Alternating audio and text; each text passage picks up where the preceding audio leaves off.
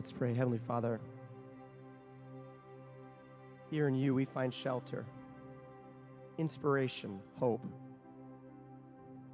forgiveness, mercy, grace, love, so deep. As your water washed over the little baby in our first service, your love is washing over us today, baptizing us again with your Spirit and sending us forth to share your love with the world. Bless us now as we worship, as we grow, as we learn, as we know of your love through Jesus Christ, our Lord and Savior. Amen.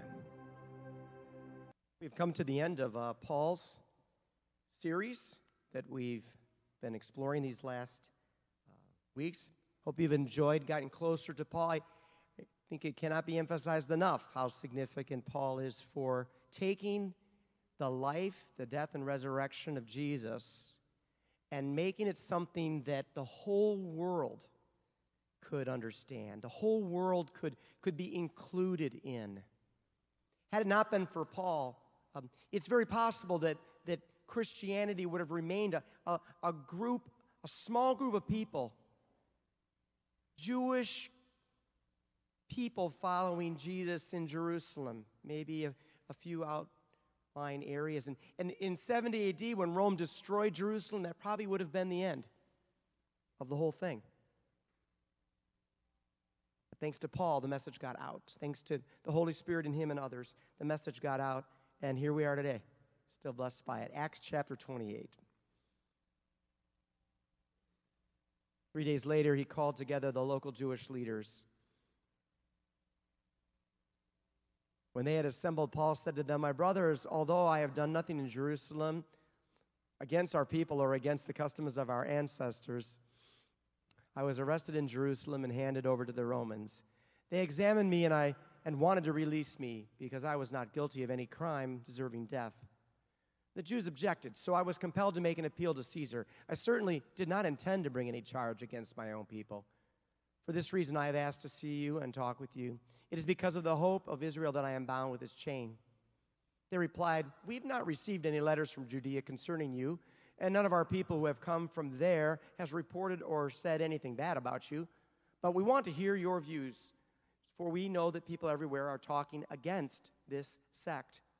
They arranged to meet Paul on a certain day and came in even larger numbers to the place where he was staying. He witnessed to them from the morning till evening, explaining about the kingdom of God. And from the law of Moses and from the prophets, he tried to persuade them about Jesus. Some were convinced by what he said, but others would not believe. They disagreed among themselves and began to leave after Paul had made this final statement. "The Holy Spirit spoke the truth to your ancestors when he said through Isaiah the prophet, 'Go to this people and say, you will be ever hearing, but never understanding. You will be ever seeing, but never perceiving. For this people's heart has become callous. They hardly hear with their ears, and they have closed their eyes. Otherwise, they might see with their eyes, hear with their ears, understand with their hearts, and turn, and I would heal them. Therefore, I want you to know that God's salvation has been sent to the Gentiles, and they will listen.' For 2 whole years, Paul stayed in his own rented house and welcomed all who came to see him. He proclaimed the kingdom of God and taught about the Lord Jesus Christ with all boldness and without hindrance." A few years ago, you gave me a sabbatical, and one of the things I wanted to do was to go to India and be with the students who were training to share the good news of Jesus throughout India. And so I had an opportunity, thanks to you and your support, to fly to India and spend 2 weeks there.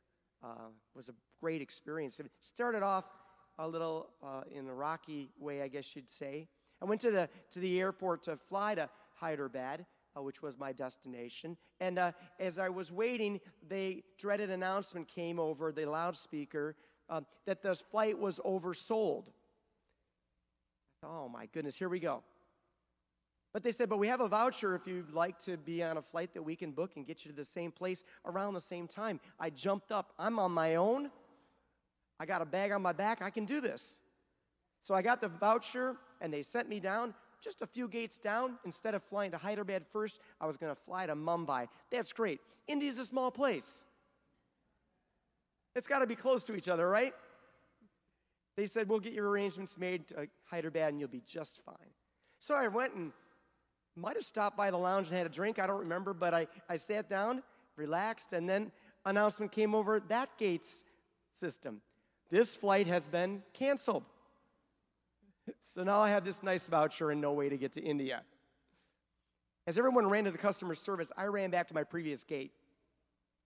And this poor, unfortunate gate attendant had not quite shut her computer down. I begged her. I said, you just put me on a flight that's been canceled, but I see there's a flight to another nearby place in India, Kolkata, and it's leaving right now. Do you think you can get me on that flight? She said, Mr. Hagen, the gate's ready to close. I said, that's why we have to hurry. She hand wrote me a boarding pass and pushed me past a stewardess into the plane and said, I don't know where your bags will be, and I don't know where your collecting flight is, but when you get to Kolkata, you can ask someone there. After you've slept the whole night in the Kolkata airport, of course. Next day, I woke up after clutching my bags all night long. 5 lines later, and a lot of confusion. I didn't have my bags, but I did have a connecting flight to Hyderabad. I got off the plane in Hyderabad an hour before my ride was going to get me. Now, that was pretty cool, but nowhere near as cool of a mission adventure as Paul had in his trips. Paul's adventures were more dramatic, and I dare say he sacrificed a lot more than my little evening in Calcutta airport. As Paul says himself in 1 Corinthians, I've worked hard, been put in prison more often, whipped times without number, faced death again and again. 5 different times the Jewish leaders gave me 39 lashes. 3 times I was beaten with rods. Once I was stoned. 3 times I was shipwrecked. Once I spent a whole night and a day adrift at sea. I've traveled on many long journeys, faced danger from rivers, from robbers, from my own people, the Jews as well as from the Gentiles, from cities, deserts, danger on the seas, danger for people who claim to be believers but were not. I've worked hard and long, enduring many sleepless nights. I've been hungry and thirsty. I have shivered in the cold without enough clothing to keep me warm. Wow, what Paul did to share the love of Christ. It will continue to awe us and inspire us for many years to come. I think his work paid off from 11 people that made it through that whole escapade. We have 2.3 billion Christians on earth today. Pretty good work, Paul. Pretty good work. I thought it might be interesting to see the expansion of Christianity from here. What happened next? Because that's the end of the book of Acts. What happened next? And some of us know our history, and some of us really don't know much about it. But I want to show you a quick video, and then I want to run you through 6 stages of the expansion of Christianity and what we can learn from them. So here's the video. I hope you enjoy it. Pretty awesome. Pretty awesome to see what God has done through the power of the Holy Spirit since Paul signed off there in Rome. Let me go through 6 stages, as I said. The first is called the first wave. And it's appropriate because waves go upon the shore, right? And that's where you see Christianity first grow. The shores of the Mediterranean. The highways in those days was the water. And you know from Paul's stories that he spent many time on ships. So it's not surprising that Paul got to many places that we know today of as coastal areas around the Mediterranean to share the good news. What's interesting about this is that Paul wasn't always the first to arrive with the good news, even though his ministry took place very early in the development of Christianity, 20 to 25 years after Jesus' resurrection. Christianity, he found in many places, was already thriving. How did that happen? Well, who uses ships to get around but merchants? Merchants and traders who took things from Jerusalem to all sorts of places to trade them. They had heard the preaching in Jerusalem. They had heard about this Jesus, and they felt compelled to go around and share his name.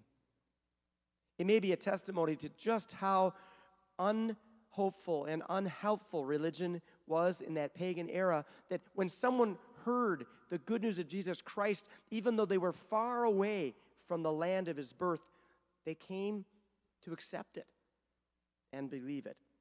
And so that first wave is just a fascinating experience of how God takes not necessarily just the Pauls and the Peters, not just the pastors and the priests and the missionaries,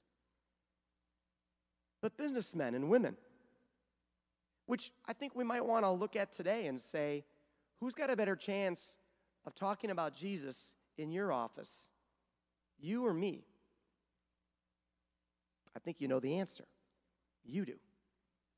The message, the love of Christ was spread first by everyday people who were touched by it. And they knew how to speak the language, and they knew how not to be pushy and not push buttons. They knew how to share it. You know the easy way you can share it tomorrow? I heard this great sermon yesterday. Right? Yeah. Or a great song.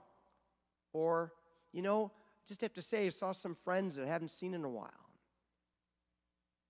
You should come with me sometime. This chili cook-off, it's a lot of fun. The odds are better for Christianity to be spread where you go than me following behind you. But if you need me or any of the rest of us, we'll be there. The first wave was a wave credited to Paul and Peter, but really should be credited to the first believers. The next step, the next stage in God's plan to get the word of Jesus Christ to the ends of the earth is where we ended Paul today. Paul has made it to Rome. As far as he was concerned, that was the end of the earth. But they've said, you can see from the purple, it's spread beyond the ports. And how is that? Well, the Romans are often seen as the enemy of early Christianity. And indeed, we have evidence for that. Pontius Pilate signed his death warrant. Soldiers brutally crucified him. And the early Christians felt persecution from the Romans all the time. But Rome did something maybe it didn't intend to be so helpful to Christianity. It built roads. Great roads. Roads that allowed people who wanted to share the good news to travel safely and quickly all year long. Seems like a funny thing. Did Rome know what it was doing to itself when it built these roads for its armies to be able to conquer, only to find onward Christian soldiers marching down those roads to share the love of Christ? One of the key moments was not just the roads, but also a few very important people. Helen may not be a person in history that you know well. Helen is the mother of the Emperor Constantine. Helen was a Christian. Helen shared her faith with her son, but her son was resistant. When he became emperor, he decided to maintain the antipathy between Christians and the rest of Romans. But she said to him, "You have a battle coming up. I think it might be wise for you to know something about God." And the night before the battle, he had a vision. It was of a cross. And underneath the cross, it said, "By this sign, you will conquer." When Constantine won this critical battle, he committed his life to Christ. He was baptized. And although he didn't immediately make Christianity the religion of Rome, he allowed it to be practiced. 50 years later, a successor of his would make the whole Roman Empire open to Christianity. And so the roads of Rome and even the emperors of Rome were used by God to get the message out. What are the roads today?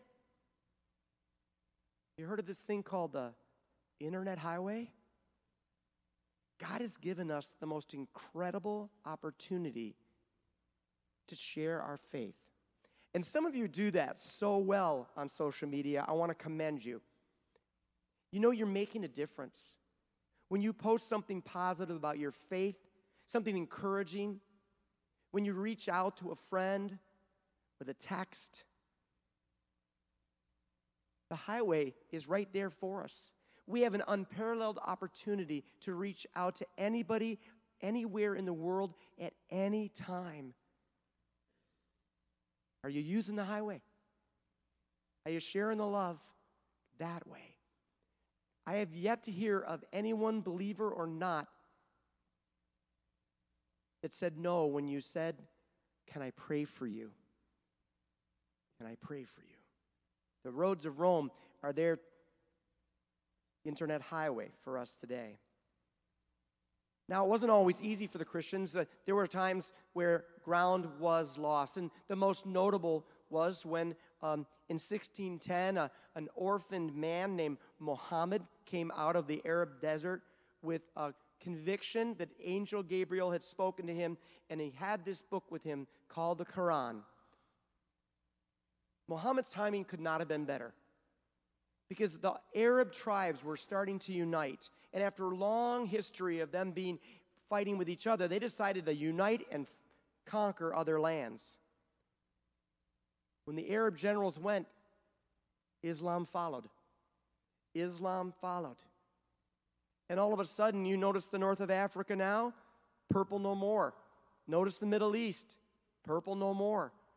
Areas that once had been Christianized reverted back. Even there at the north of Africa, you can see Spain. Half to 3/4 of Spain was under Muslim rule for over 700 years. Now, we have lots of feelings about Islam. I shared some things at the first service. I got varied results, as you can imagine. For some, they're just plain evil, end of story. For others, there's a sense of tolerance, or at least the understanding that we should all get to believe what we want to believe. There's no question Islam has had its violent phases. Some right now. You look at all religions, not to make excuses for them, but we do have to look at things like the Crusades for ourselves. Truth of the matter is, people are imperfect, and religions run by people can be imperfect. But one thing interesting I found in looking at this time frame happened in Spain. And I urge you to look it up because it's so fascinating. And it might even sometime be a template for how we might get along in this crazy world, because for a time in Spain, as a minority of Muslims occupied the country, they had a very tolerant policy of all the other religions. And so Christianity continued to be practiced freely during that time. We hear about Sharia law, but each situation deserves very close study. I've been told many times that Dearborn, Michigan is under Sharia law, and I have to assure you, it is not. But it is something for us to learn more about. We lost ground. Why is that? Well, we are on the wrong side of military might for that time period. But people remained faithful. People kept their churches going. And while they were pushed on the west and on the south by the Muslim invasions, guess what they did? They went north and they went east. In places like Ireland, Scandinavia, Germany, the barbarians lived, became Christianized at that very time. And I dare say most of us owe our Christian heritage, in that sense, to the fact that when one door was closed, missionaries went in another direction. The next phase that we can look at is the Christian resurgence. You can see Spain has now been Christianized again. And you can see the north ports of Europe have been converted. This is that time of faithfulness where they held on until the opportunity was there again. I think sometimes we have someone in our life where we feel they've closed the door on faith to us. Might be a child, might be a spouse, might be a parent, or a coworker. It happens. Sometimes it happens that the door is closed to sharing the faith as it was for this era in Christian history. But if we remain faithful, and we keep our eyes open. Who knows when the door might open again? Who knows when it might be an opportunity to share? You want to be ready. In the meantime, pray and pray. One hopeful and wonderful thing that I've found out is that things happen even when I'm not there. You know, I think I'm all important and central to all this, but what an amazing thing that things happen when I'm not there. After our trip to India and my opportunity to teach and be with young ministers who are going to share the faith, I wanted to go back. But the people who are part of that organization said, I don't think it's a good time. The current president of India is very, very Hindu Orthodox. Doesn't really want pastors from the U.S. coming. I was kind of heartbroken. The door is closed. I was talking to some people about that, and they said, don't you worry, because the people there are doing the work. The young men and women that you met, they're still preaching, and they're still teaching. They're still doing God's work. It's not all up to one of us. Sometimes it's how God works. And so now, we don't even know how it's spreading in India. But we know the resistance is stronger, which probably means that it's growing. We don't know how many Christians are quietly worshiping in China today. But we might be surprised. We might be surprised.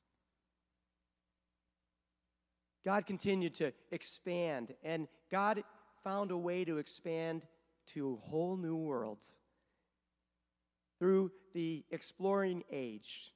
People like Christopher Columbus, who came looking for wealth and a passage to India, brought along with them some priests, because after all, even sailors need to have communion, right? Those priests began to minister to the natives. And there have been certainly some bad raps about some of the activities of missionaries in the New World.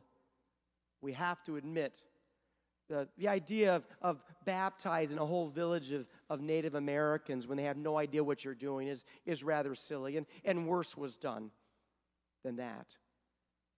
But one thing also was true. While Europe was struggling to understand who these Native Americans were, wondering if they were even human, the Roman Catholic Church, very early on the advice of its own missionaries, said they are human beings with a soul. Human beings with a soul. It sounds amazing to us, doesn't it? Surprising to us that we might have thought otherwise. And so the missionaries arrived. Growing up in Michigan, we always heard about Father Marquette, and I loved the image as a kid of Father Marquette with a canoe, canoeing down the rivers to share with the Indians. Whatever means necessary, right? Whatever means necessary. One thing great about Christianity is that we have continued to be adaptable and flexible. Some of you may not think, if you grew up in a church that was very strict, but think about it now. I mean, look what we do here. We're adaptable. We know the most important thing is to share the love of God. And if we do it now with drums and guitar, that's fine. The adaptability of Christianity is probably its key success in the New World. Islam isn't adaptable. If you want to look for something negative to say about Islam, there is one way, or the highway in Islam. But Christianity finds all sorts of ways, in all sorts of languages and styles and methods to reach people with the love of Christ. And if we can't speak it, we do what's even better. We live it, and we love. I think it's fun to see on this map that Christianity didn't come to Plymouth Rock first. We always think that. I know I was raised to think that's where Christianity started, on Plymouth Rock. Look at South America. And look at, I think we can all be very proud here, Florida. Florida is truly a purple state. in this picture. Christian colonization, people took their faith and their pastors with them. And we have the great images of the frontier preachers who had 2 or 3 churches to go to, and they rode around on horses, or great revivals that took place. Whatever it takes, even if the Warches have to go all the way to Idaho to share the good news, we'll do it. Way to go, Idaho. God was moving in people's hearts. They wanted to share the good news. To be honest, a lot of it happened through the traditional methods, boats and babies. But there was also a lot of street corner evangelism that made this country a country that today has a vast plurality of Christians. I don't think we want to rest on our laurels. We know that succeeding generations could lose a sense of their faith, and we're seeing some statistics that are showing us that may sadly be the case. One thing that I hear a lot, and I absolutely understand, is when people say, I'm spiritual, but I'm not religious. And I don't look at that as negative, even though my business is religion. If someone's in touch with their spirituality, at some point in time, they're going to say, how do I grow it? How do I develop it? How do I share it? And we say, that's why we're here. That's why we're here. If you have a sense of that there's more to this world than around you, if you think there's something after we end our time on earth, if you think there's a reason to exist besides for yourself, then you're in the right place, because we take those impulses, we take those matters of faith that have been given to your heart, and we channel them. We channel them. Sending people to end human trafficking, to feed those who are hungry, to start new churches and new ministries, to take care of our seniors and to educate our children. We take that spirituality that people affirm that they still possess, and we find channels for it. That's all religion is. Channels for the Spirit that God has given. We like to think we do that in a special way here. And so Christianity to the ends of the earth. Here we are. The red portions indicate where Christianity has reached to this day and maintained a presence. The green areas for Islam. As we know, there has been growth. There are 1.8 billion Muslims. People talk about it continuing to grow. It's not growing through conversion, friends. There's one reason Islam's growing. They have more children than Christians. So get busy. Get busy. Make a difference for this world and have more kids. Very exciting story.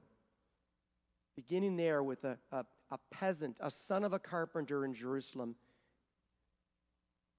The message of his life, death, and resurrection have reached the ends of the earth all over. And there seems to be no sign of stopping. If we are waning right now in the U.S., you can be assured it's growing elsewhere. And maybe someday you'll see a missionary from Uganda come here to preach about this man named Jesus Christ. That'll be all right if that's the way God wants to do it. How do you participate in that? There's so many ways. Take the super internet highway and reach out to someone. Don't let the obstacles get you back, but let those times where the door is closed be a time of prayer and preparation for when it opens again. Whatever means God gives you, God gives us. It's clear He continues through the power of the Holy Spirit, wants us to share His love with the world. Amen.